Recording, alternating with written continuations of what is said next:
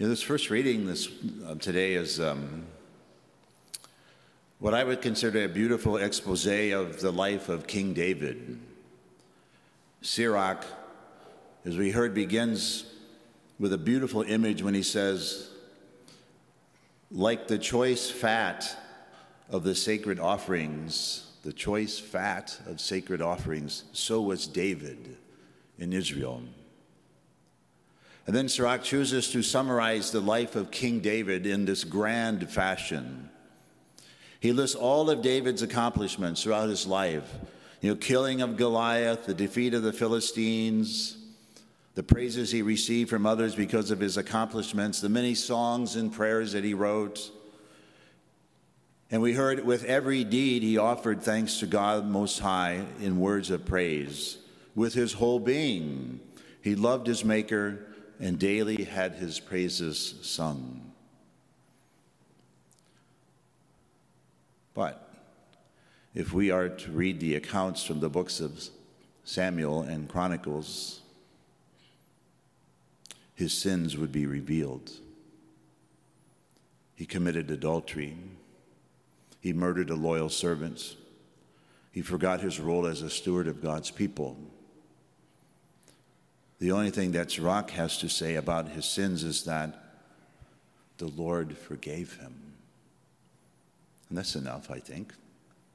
However, but I think listing out the sins would have been a little bit, we get a better picture of who David really was.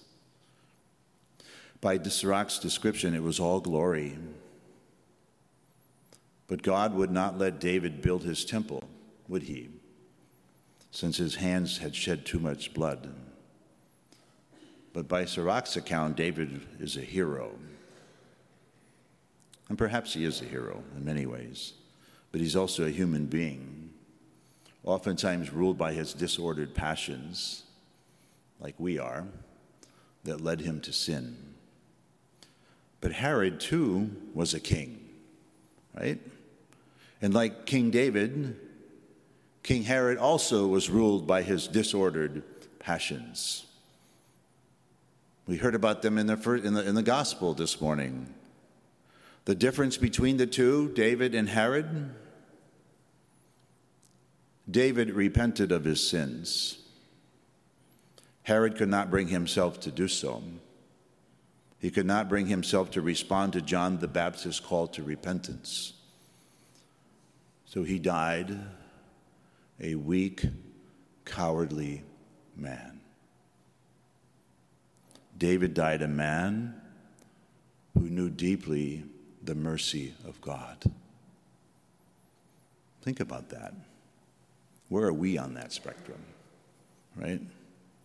The biblical notion of repentance is not just confessing sin, although that's important, but it involves a willingness to turn one's life around, a conversion of mind and heart, a turning away from sin and turning completely toward God, to undo the negative and do the positive, we might say, or to get our act together, to shape up. Repentance is that the sinner forsakes his or her sin and puts it out of his thoughts and fully resolves in his mind or her mind that he will not do it again.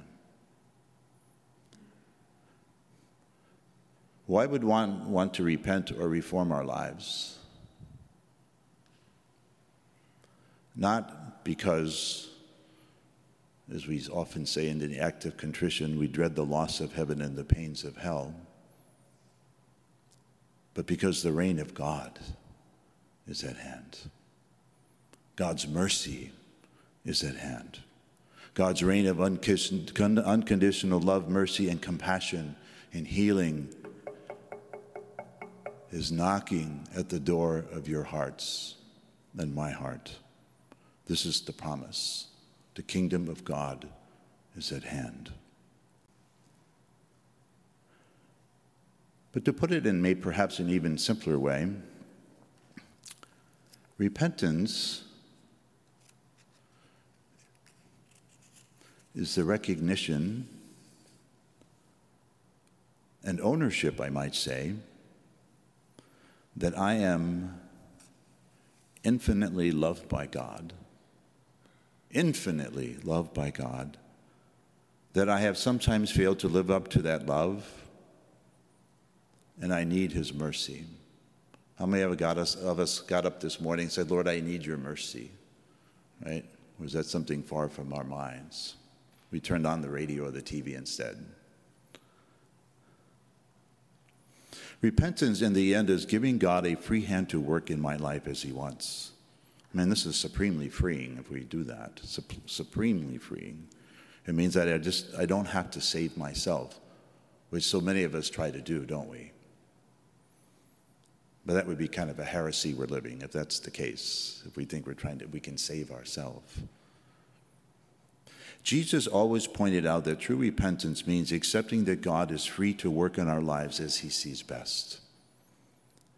Even though we're sinners, that he is God, he loves us so much and knows what is best for us, and he wants what is best for us. In other words, our merciful God gives us the opportunity to retrace our steps. How do we do that? Well, we do it through the sacrament of penance. Many people today fear confession. Fear confession. Well, then you're afraid of the mercy of God if you fear confession. Let me say that again. If you fear confession, you fear the mercy of God. You fear the love of God, the overwhelming love of God. Is that any way to be a disciple of Jesus? To fear the love that he desires to pour upon us? If confession is a sacrament of penance, is an encounter of Christ's love, why would we fear that? Why would we fear that?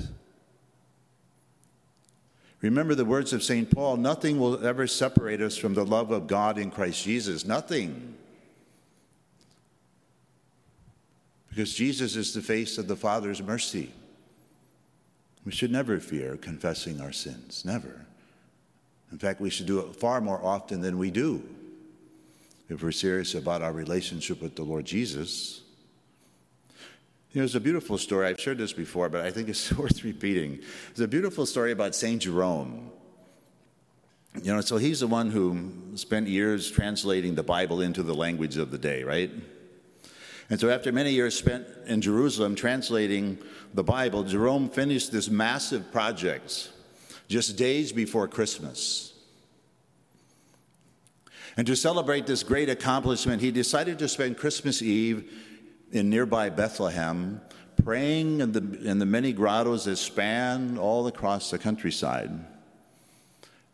And as the story goes, somewhere around midnight, Jesus appeared to him and said, Jerome, what will you give me for my birthday?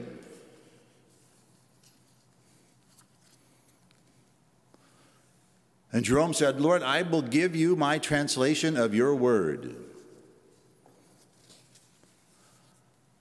But instead of congratulating him, Jesus replied, no, Jerome, that's not what I want. Jerome was speechless and he began to complain, as we all like to do, right? Ask him why he had let him go on for 40 years that it took to translate this Bible and be far away from home, laboring at something other than what God wanted from him. But Jesus remained silent as Jerome began suggesting other ways of honoring his birthday. Fasting, I'll become a hermit, giving all of his possessions to the poor. And to each one of these, Jesus replied, no, Jerome, that's not what I want. So finally, in exasperation, Jerome said, then tell me, Lord, tell me what would give you the most joy on your birthday, and you shall have it.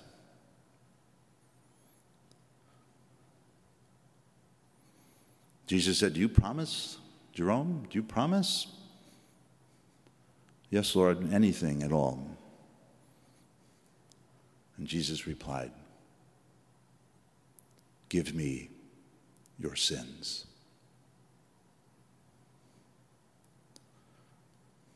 Give me your sins. Because for Jesus, more than any service we can give him, Jesus considered it a gift that we allow him to take away our sins. Why? Because he thirsts for you and for me. He longs for union with us. And he knows, and we should know, that sin blocks that union.